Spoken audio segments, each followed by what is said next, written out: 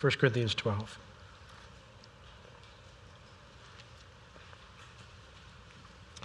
At this point in our study of the Holy Spirit, we have covered every way that the Holy Spirit works in our lives. We have covered his ministry with us, in us, and upon us. His ministry with us, remember, is he draws us initially to salvation in Christ, and then he continues to draw us closer to Christ each day. His ministry in us is to transform us, to sanctify us, to make us more like Jesus each and every day. And then his ministry upon us is to overflow our life to touch others. Those are the three ministries of the Holy Spirit. We've covered those. And I think sometimes you go, great, and doctrinally that's wonderful. But we need to understand why it's practically important to understand these things. Remember when Jesus came to the earth? What a fascinating concept, right? That God would become a man. Whenever we talk about the concept of the incarnation, we have to be very careful because, you have questions that come up from people. Like, for example, my son asked me a question the other day. He said, Dad, when Jesus was on the earth, he was fully God, right? I'm like, yeah. He's fully man, too. I said, yeah. I said, well, so could he actually sin? I said, let's be careful in how we answer that question. Because the idea is that we can answer the question in such a way that either somehow diminishes him as God or diminishes him as man. There are only two groups of beings in this universe, the Creator and those who are created. The unique thing is that you have these two groups, but Jesus joined our group. How do you explain that? I don't think it's humanly possible within the confines of our limitations of our mind to fully grasp what that means, that he's fully God and fully man. Oh, I get it. I understand. 100% God, 100% man.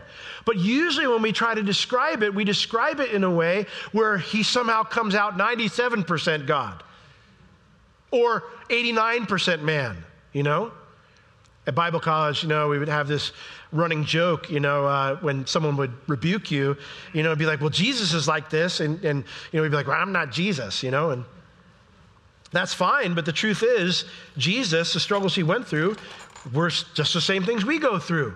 So you can't diminish his humanity, but you also can't diminish his divinity at all.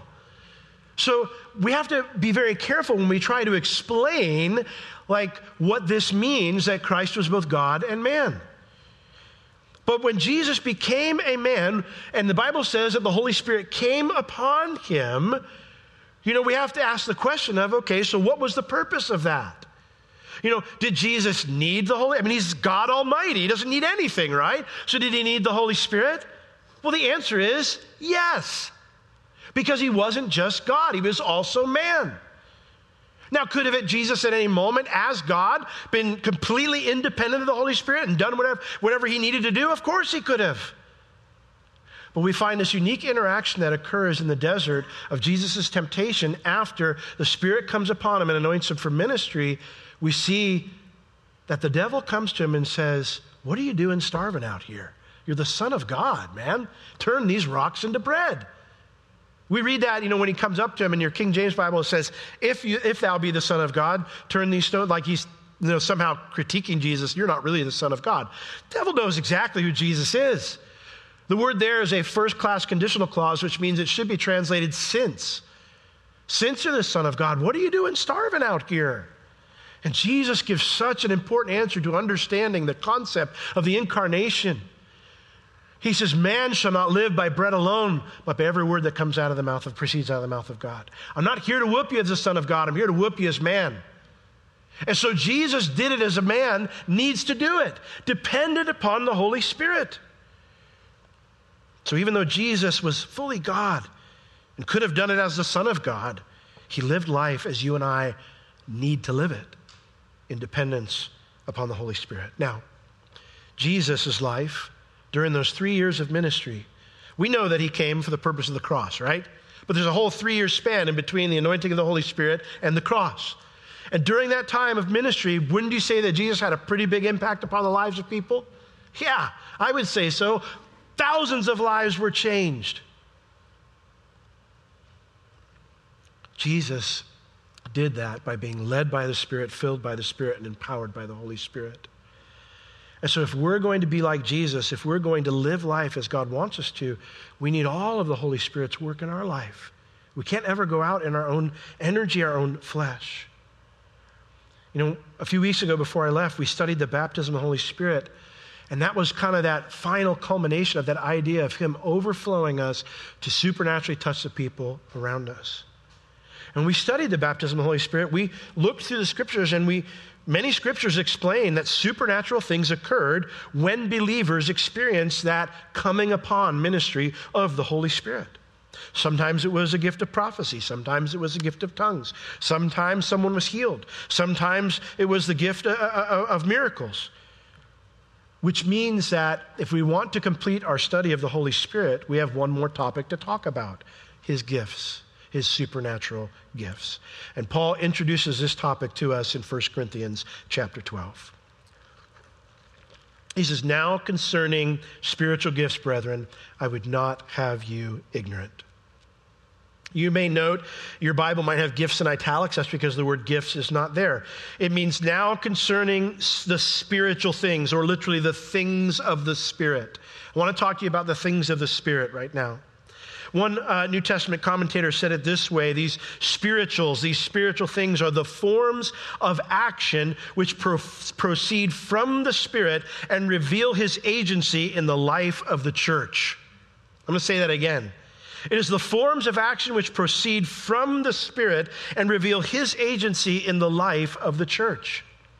If you guys come here on a Sunday morning or a midweek Bible study or a fellowship of some kind, or you're hanging out with other believers, and there is no form of action which proceeds from the Spirit and reveals his agency in the life of the church, we are accomplishing nothing. If it is not the power of the Holy Spirit that's working right now when I'm teaching, I am wasting your time, because I have nothing eternal to give to you. I have no gift to impart to you that was not given to me. So Paul says, listen, I want to talk to you about this dynamic that makes the church different than any other type of entity in the world. We are not just a building where religious things happen. We are a living organism, the body of Christ, that is empowered by the Holy Spirit to do supernatural things in the world. Think about it for a moment. You're married. How on earth are you going to love your wife like Christ loved the church, or submit to that man?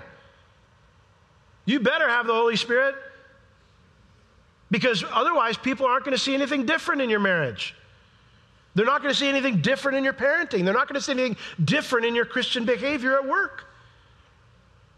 I think some of the most convicting moments in my life is when, I'll act in a certain way toward my kids or my wife or another person, and that just gentle, quiet, convicting Holy Spirit says to me, "Will, you're acting just like the world."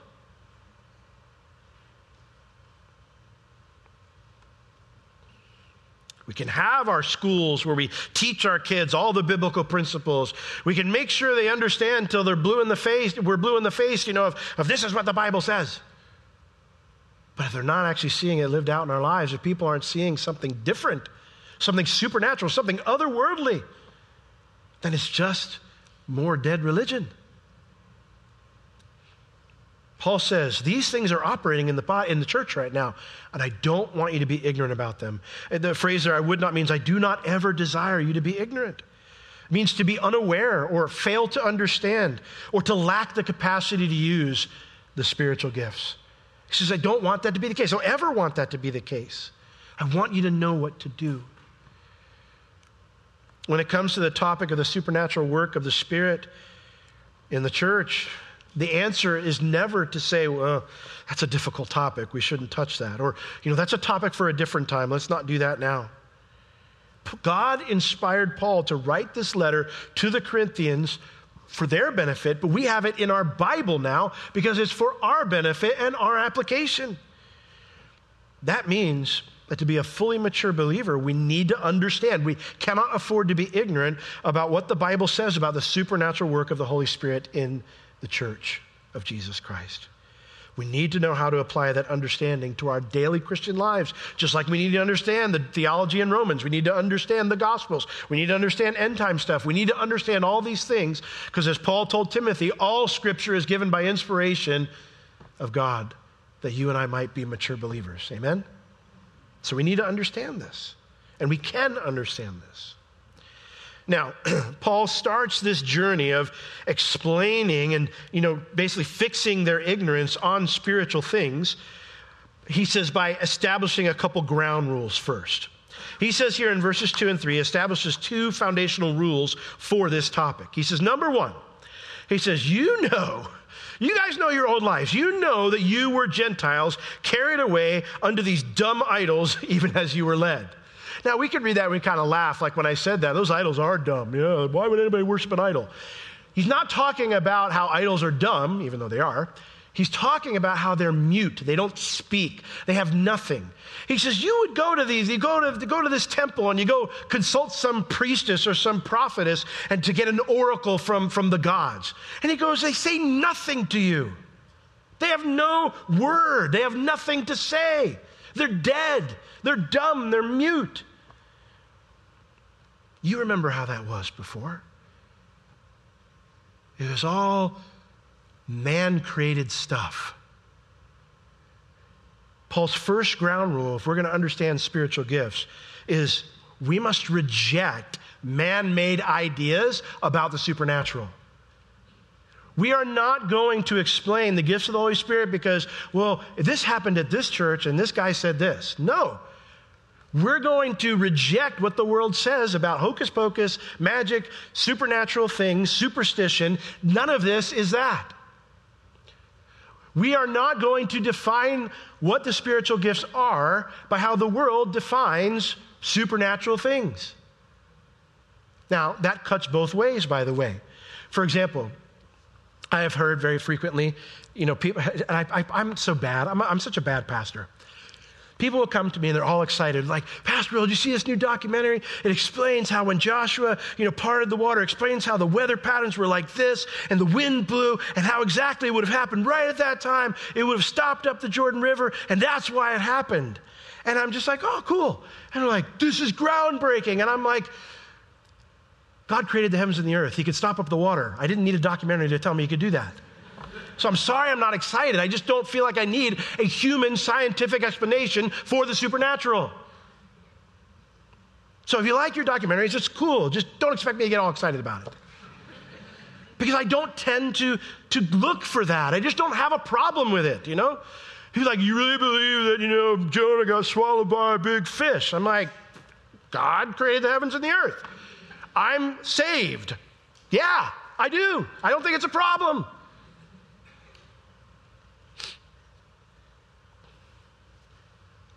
You've been with me long enough, you've probably tell this joke for me, but there was a student at school and he learned at Sunday, about how God parted the Red Sea and he saved the Israelites and drowned the Egyptians and through the Red Sea and he's telling everybody at the class, and the teacher's getting real annoying. This guy's proselytizing, whatever, and sends him to the principal's office. And the principal sits down and goes, listen, you can't be doing this and stuff. He's like, yeah, but God did this miracle and everything. And the principal says, miracles don't exist, kid. What you don't know about this, your teacher, Sunday school teacher didn't tell you, is that the Red Sea is actually in the Bible, it's called the Sea of Reeds. And the Sea of Reeds is only like an inch deep. And the kid goes, really? He goes, yeah. So there's no miracle. God didn't part the sea and anything like that. So you need to quit telling everybody this and just do school. And the kid's like, really? None of that? He goes, no. And he says, so there's only an inch of water? Yeah. All right. The kid gets up, he runs out of class, he goes, guys, let me tell you this amazing thing. God did such a miraculous thing. He drowned the entire Egyptian army in only an inch of water.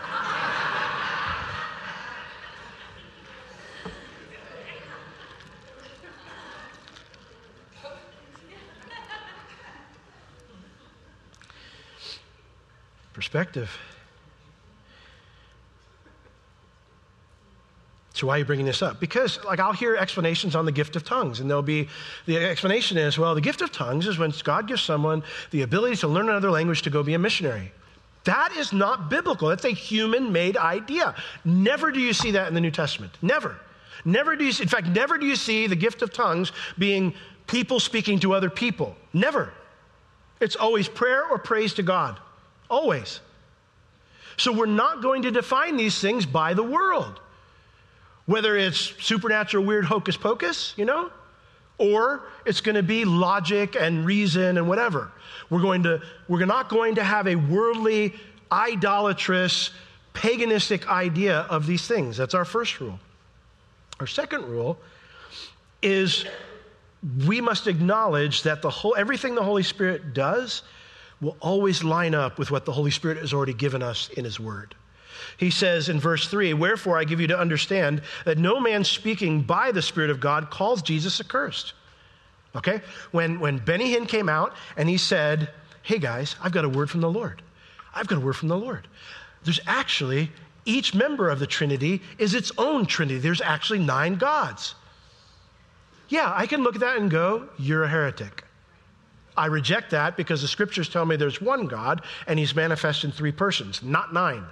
I don't care what anointing you think you had, that's not of the Lord. That's not the Holy Spirit.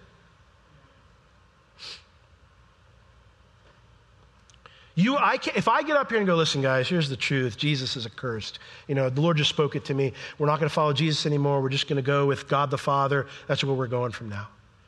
You can know that's not the Holy Spirit. That's Will Ramirez. That's the flesh. That's the enemy. We reject that. Any explanation of a gift of the Holy Spirit that does not line up in its usage or its explanation of how it works, that doesn't line up with Scripture, is rejected. We will not entertain it. And so, we're not going to go beyond what the Scriptures say. I know that sometimes this upsets people, but we're not going to add to the Word of God. There is no such gifting as being slain in the Spirit. There's nothing in the Scripture about that, nowhere. All right? And listen, I come from a Pentecostal background. I saw plenty of it. All right? I know all the teaching, so don't think you're going to be like, "Oh, boy, he's never heard the Bible teaching on this before." I've heard all the Bible teaching. It's not Bible teaching. It's teaching. It's not Bible teaching, though. We don't believe in being drunk in the Spirit because there's no such thing in the Scripture. There are 9 gifts mentioned here, very specific gifts. We're going to go over them and examine what the Scripture says about them. We're not going to go beyond that. We're not going to, give, okay, let me show you how when the Holy Spirit grips you, you start doing this. We're not going to do that, okay?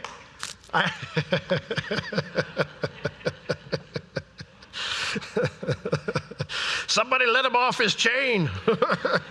Somebody go lock him back up again. I remember we had the whole, the whole Bethel movement, got really big. Everybody's talking about this great move of God going over there. I remember I saw a video of a woman, she's doing that, and she's hissing while she's doing it, saying, "This is the Lord." And I'm like, that looks like a snake.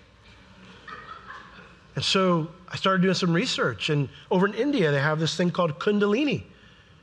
And if you play a video of a Kundalini worship service, it looks just like what they're doing over at Bethel.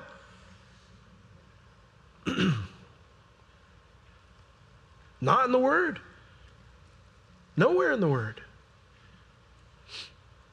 So as we begin this journey into a topic that has been very divisive and very misunderstood by the church, we start with these 2 foundations. Number 1, we will not get our definitions or our practice by looking at the supernatural claims of religion, which sadly includes some claims that some churches make. And number 2, we will get our definitions and our practice by never ever deviating from the instructions in God's Word. That's where we're going to get it from. So, anything outside of that is no. You say, "Well, I had this experience." So, let me throw another bomb out there. Christians can't be demon-possessed. Christians don't get demons cast out of them, okay? You have the Holy Spirit living inside of you. It says, "God is light, and in him is no darkness at all." If you have God who is light living inside of you, you can't have an unclean spirit inside of you, okay? I grew up, though, in a church environment that taught that you could have a demon inside of you. And there was what they call deliverance ministry, where they're constantly casting out. You have a demon of lust. You have a demon of whatever. I had a demon of chicken cast out of me. I've had all sorts of things, Of course, then the worst thing is when you got Leviathan in you, or Jezebel. Jezebel, if you're a girl, the last thing you want to hear is you got a spirit of Jezebel. If you're a guy, spirit of Leviathan. Then you're just the worst,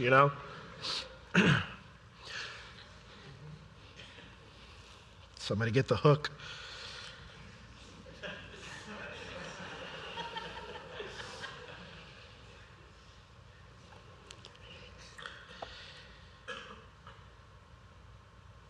I was so sad.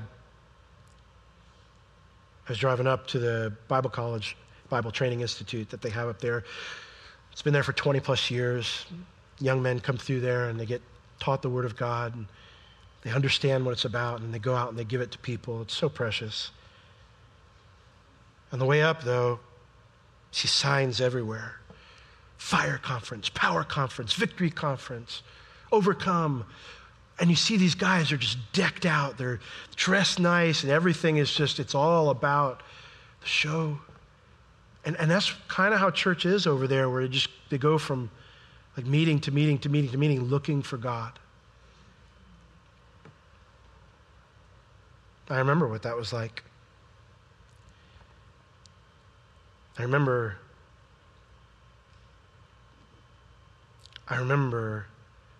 living life and having no solid ground under my feet. We're all different. We react differently to this. Some of us, we just kind of grab life by the horns. Some of us, we just dive into some hobby. And then some of us are like me. And you wonder if life is even worth living. And you got no place to put your feet.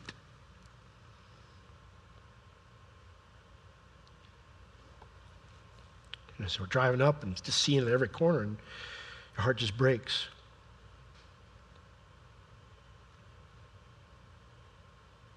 Jesus came that we might have life, and that more abundantly. Please to put our feet upon the solid ground, no matter how much things are spinning around us, no matter how much the life is seeking to crush us.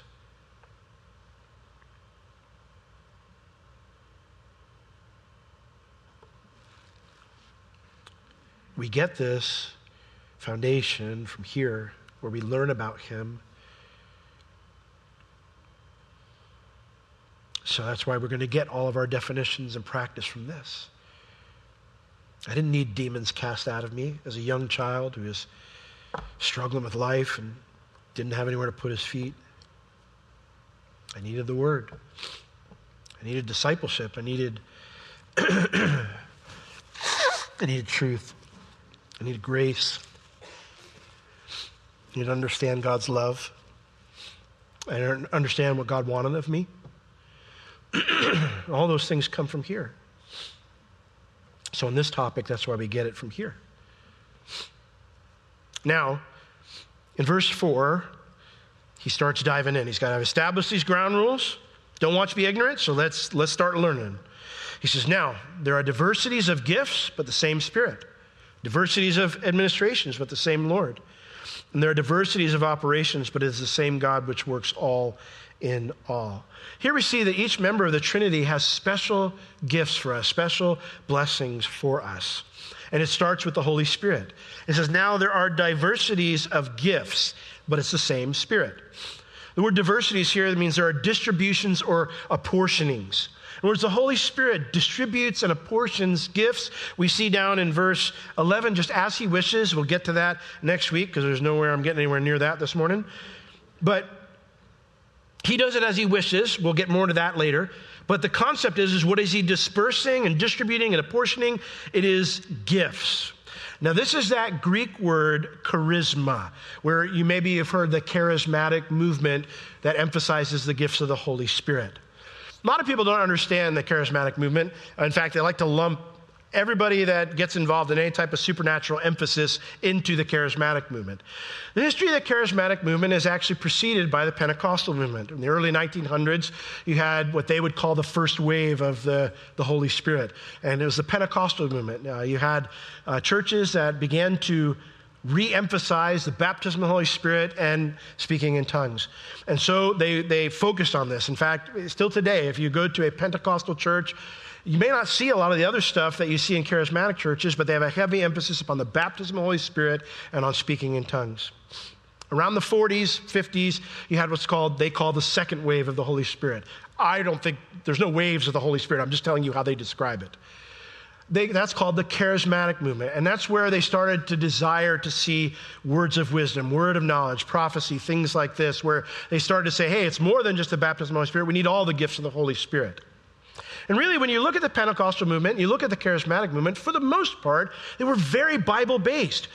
Some things got weird, but generally speaking, both of those movements tended to be very Bible-based. Then you had in the 70s, 80s, you had what they call the third wave of the Holy Spirit, which is when it got crazy. And that was called the signs and wonders movement. And that's when it all went berserk. It's when it went beyond the gift of the Holy Spirit, and their mantra was kind of this: and you shall do greater things than these. And so now we've got people's gold dust coming from the ceiling, and you've got people knocked over in the spirit, and you've got demons being cast out of Christians, and all sorts of crazy things, and money multiplying, and whatever that you see now tends to be in these charismatic environments. They all tend to be that way these days, and we lump them that way, but it was not always the case. People freak out when I tell them, well, Calvary Chapel has its roots in the Pentecostal movement. It's like, hide the women and children, Pentecostal movement wasn't a bad thing. There were some bad things that happened in it, but it wasn't a bad thing. Church needed to re-emphasize the baptism of the Holy Spirit again.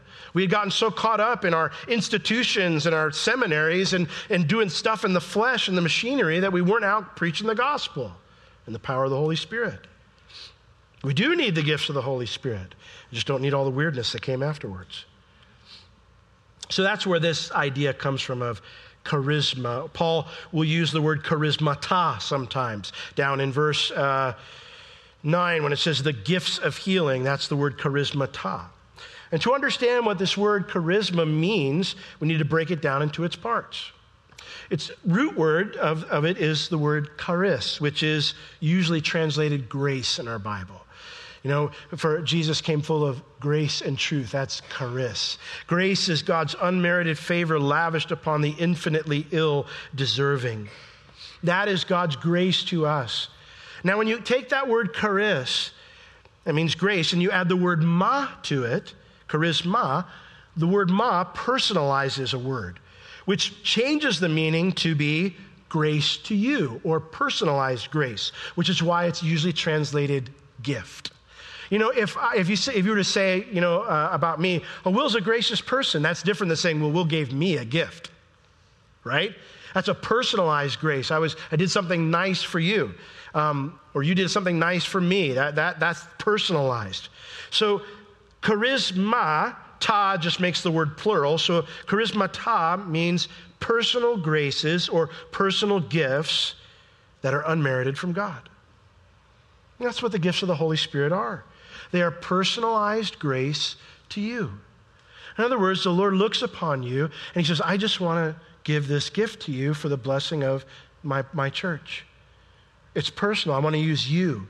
It's not just, well, God wants to use us generally, but I want to use you right now to be a blessing in this other person's life.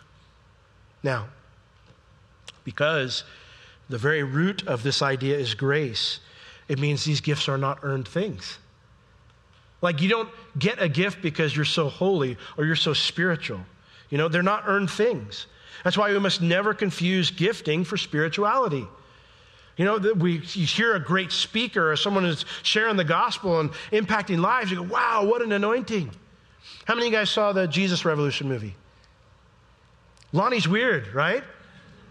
Like he is. I spent at the conference I taught at in Ghana, two of the guys who I was teaching with worked at Costa Mesa when Lonnie was there.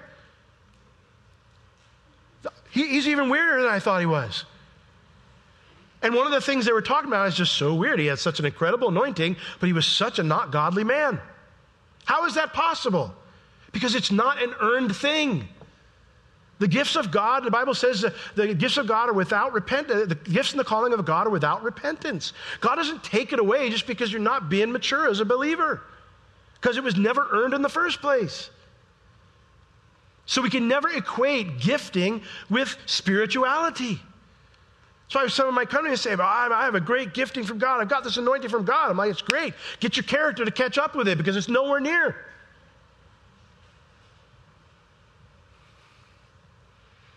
All of us need to cultivate our character so that we can use God's gifts for His glory.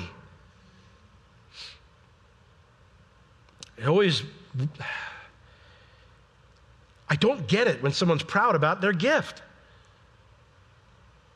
I got saved in a Pentecostal church, and I didn't know what was going on at times. People just get up and start Ilio Shundayan, who stole my Hyundai until my bow tie, and I didn't know what was going on. I thought, oh, wow, is that person speaking Hebrew? Maybe they're reading a scripture in Hebrew. Maybe we have some Jewish believers here. I didn't know what was going on. Well, I know this.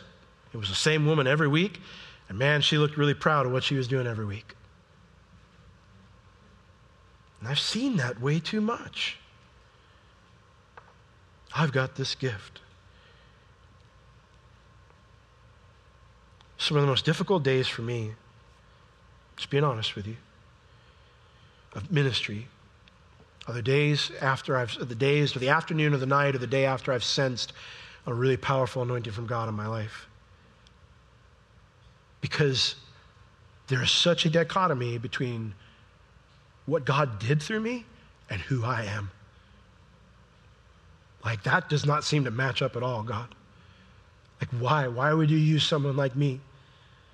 You know what kind of week I had. You know where my mind was at times. You know how I'm struggling right now. Why would you do that? Being used of God should be something that should really humble us. I've never understood the idea of being proud or boastful or, like, oh, I just spoke in tongues. I'm like, you have no clue what you just said. Like, what is being to be prideful about? There should be a humility. There should be a sense of, oh, God, I hope this is you. And then you speak, and Lord, somebody better interpret or I'm in trouble. There should be a humility about it because it's never earned. God didn't give it to you because you deserved it or you earned it or you're so spiritual or you're better than someone else. God picked me and someone else rather than someone else. But there's another side to that too. We must also never think that we need to attain some level of spirituality to receive a gift from the Holy Spirit. God could never use me that way. Why? Why not? Why wouldn't He use you that way? Well, I'm not you. So, are you in Christ? That means you got the same qualification I do or anybody else does. James says you have not because you ask not. First time I ever heard the gifts of the Spirit taught through, we were encouraged to go home and pray for every one of them. And I did. It was kind of cool to see how God gave me a couple of gifts that I maybe wouldn't have expected. There's some gifts I wanted, He just said no. But I remember I prayed specifically for the gift of showing mercy because I'm not by nature a merciful person. I'm a black and white, judge, jury, and executioner type of person. But I knew that, God, I can't be a good shepherd, a good pastor if I'm not merciful to people. So pray, Lord, give me the gift of showing mercy. And something happened when I prayed that. I don't know how to explain it. Something happened from that point in time where it seemed like just an unnatural empathy when people were struggling, where rather before me I would have been like, well, you did this and this, that's what happens.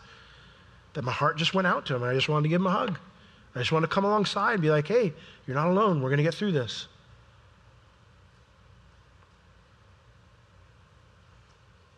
So just ask. You and I don't earn the right to these gifts. The Holy Spirit gives them freely to whom He pleases. So we receive them simply by asking. Now, these gifts from the Holy Spirit are listed in verses 8 through 10, and we'll start that next week because we're going to be out of time in just a few minutes. But that's not the only gifts we receive from the Trinity. We also get gifts from Jesus. Verse 5, there are differences of administrations, but it's the same Lord. Now, this word administrations is different than the word gifts. This is not personalized grace. The word administrations here means set roles or positions that a believer would serve in. And we find these set roles and positions in Ephesians chapter 4, verses 7 through 11.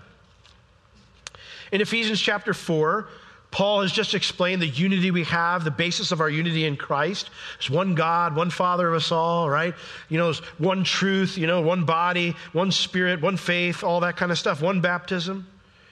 And then he says in verse 7, but even though we're all united, unto every one of us is given grace according to the measure of the gift of Christ. We all have a part to play in the body of Christ. We all have a unique gifting from God. Now, in verse 11, it tells us that Jesus gave some these roles. He gave some these roles to the church. He gave some apostles, he gave some prophets, some evangelists, and some pastors and teachers. Now, these are set roles, offices within the church designed for the specific purpose of edifying the body of Christ so they can be equipped to step into the roles God's given to them to use their gifts, which we'll get to in verse 6 of 1 Corinthians 12, which means that not everyone has a set role or position in the church. Now, these set roles here are 4, not 5. Some of your Bibles might separate pastor, teacher, but it's all one word in the original. Apostles, prophets, evangelists, pastor, teacher. Today we throw the word pastor around way too loosely. You go to some church websites and you go through the staffing and it's like, here's our maintenance pastor. Like, what do you mean a maintenance pastor? Does he teach the maintenance people? Well, no, he's just the guy with the keys. Well, then he's not a pastor. We use that word basically now interchangeably for leader in churches today. That's not good though, because words mean things. Can't just change them. So a pastor is a teacher. If you're not teaching, you're not a pastor. Now, you don't need to be doing pulpit teaching to be a pastor. You could be doing maybe one-on-one discipleship. That's your gifting. And there are different ways that God uses those offices. Maybe you're a counselor. That's fine. But if you're not doing any Bible teaching, you're not a pastor. I go to churches sometimes like, man, don't we have such an anointed pastor? I was like, you don't have an anointed pastor. You have a very anointed motivational speaker. Because he didn't do any teaching. The role of a pastor is to feed the flock of God. Teach the Bible. Evangelists, to teach and equip the body of Christ to share their faith. To be an example of how to share your faith. Now, at one point in time, there were apostles and prophets. Well, they do not exist anymore, and I'll get to that in a moment. I told everyone this morning, I said, I'm an equal opportunity offender. I'm going to offend every single person this morning that has a role, that has a view that's not biblical.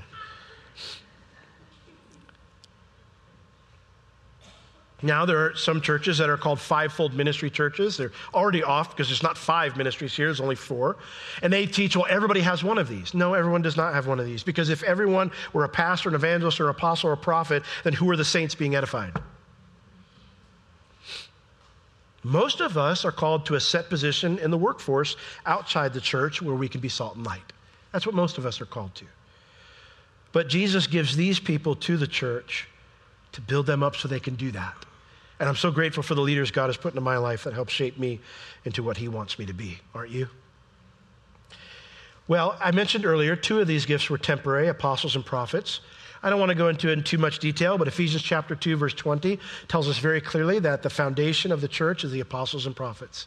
I'm not a construction expert, but I know this, that when you build a foundation, you don't keep building the foundation, you build on top of the foundation. The apostles and prophets gave to us the word of God. They gave the foundation to us. They laid it for us. It's finished. It's complete. We don't have any need for apostles and prophets anymore. And that doesn't mean that people might have apostolic type ministries where, like I think a lot of missionary organizations, they oversee large groups of churches and help them to get established. What I was doing at the Bible College was a part of that. It was founded by a Calvary Chapel out in California, and now it's run by Calvary Chapel Vero Beach, and they kind of spearhead the work that's going on there in Ghana. But they don't have any authority. They can't fire pastors, okay? So the apostolic authority is not there, even though it has similar ideas where Paul would go around and plant churches and check up on them. Prophets, we don't have the office of prophet. There's nobody that come here today and say, Will, you're not teaching today because I got a word from the Lord. If you show up here and you say, Will, you're not teaching today, I've got a word from the Lord, I'm going to introduce to you people who have things in their ears. Come talk to our security team. They'll help you. No, there's no one who has authority above the teaching ministry of the Word of God in our church. Whether that's me or some other pastor or someone we bring in who's going to teach you the Bible. That has the highest authority now in the church. But back in the day, if a prophet showed up, it didn't matter if you were scheduled to teach that day, Pastor Will, prophet showed up and said, we're going to listen to the prophet. Because they were still imparting the scriptures to people. We don't need that anymore. Now, is the gift of prophecy still in existence? Yes, but that's different than the office of a prophet. Well, the last set of gifts we have here, and I'm out of time, 1 Corinthians 12, verse 6 is the gifts from God, our wonderful Father, our Heavenly Father. It says, and there are diversities of operations. So we have gifts, administrations, and now operations, but it is the same God which works all in all. There are varieties and diversities of that which is done in the church, but it's the same God who is working all those gifts in every individual. I don't have time to go into all this today, but read Romans chapter 12, verses 3 through 8. It lists a bunch of gifts: teaching, exhortation, showing mercy, administration, leading, leadership, service, prophecy. You go to 1 Peter chapter 4, it talks about hospitality. You have all these gifts that are listed in various places in the scriptures, helps. These are ministries that are necessary for the body of Christ, and the Father has given to, if you're a believer here today, you have at least one of those gifts. You probably have multiple ones, and you can ask for more. That's the cool part. God has given gifts to you that our church needs. Not necessarily for what goes on Sunday morning, because what goes on Sunday morning is very structured. But the church is not Sunday morning. I've been lobbing bombs all morning, but here's another one. If all you're doing is coming on Sunday morning, you're getting good stuff, but that's not enough. That is not what Christianity is about. You need interaction with other believers, because no matter how wonderful I may or may not be, I do not have all the gifts. I do not have all the gifts to impart to you. You have need of other people's giftings, and so you need to interact with other people. I am so thankful. I can't tell you how many times that some of you have invited me and Beverly over, and you use your gift of hospitality. You treat us to a nice dinner, wonderful fellowship, and we walk away. We feel so loved. We feel so encouraged. I can't tell you how many times we've had a dinner like that where I'd been discouraged that week or whatever, and I look over at Bev, and I'm just like, God is so good. God is so good. And you just want to keep going. That's just as important as what I'm doing right now, operating hopefully in the gift of teaching and the gift of prophecy. It's just as important. So we need you, and you need each other. We need your giftings. We need to be functioning and operating together. This is where I started the whole sermon, the whole idea about when we get together, if there is no reality of the Holy Spirit in our interactions, whether it's a Bible study or a fellowship group, or you're just having coffee with somebody, if there is no supernatural thing going on, then we have wasted our time. Because what happens when Jesus is around and His Spirit is working, is you go and you have coffee with that individual, and maybe the way your week would have went, because maybe they spoke into your life, or they encouraged you, or they exhorted you, your week would have been like this, and now it's going to be like this. Because you interacted with someone else that God has placed in your life and gave them a gift that you need. And you needed it in that moment. This is where body ministry truly occurs. We do this on Sunday morning and Sunday night. We have our Bible studies, we have our meetings, and they have structure to them. But ultimately, where body ministry occurs is when you're using your gifts in just everyday life, interacting with other believers. So you need more than Sunday morning. Who are you spending time with? What other believers are you interacting with? I mean, I'm not trying to beat you up. But if your marriage is struggling, your walk with Jesus is struggling, your family is struggling, your finances are struggling, all these things are struggling, you need to ask the question of, am I just maybe going at this alone? Maybe that's why. My whole life,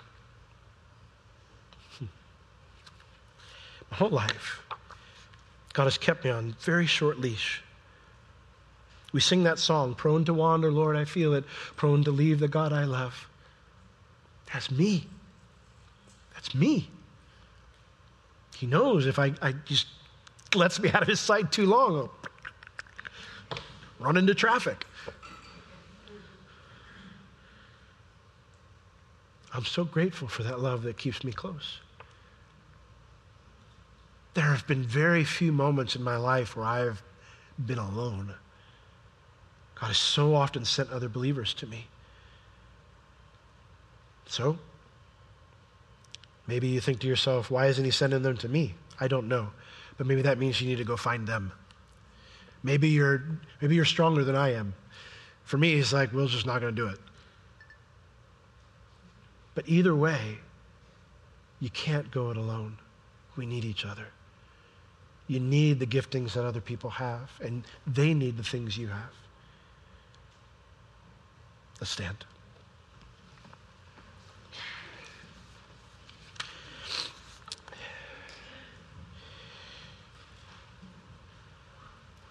Well,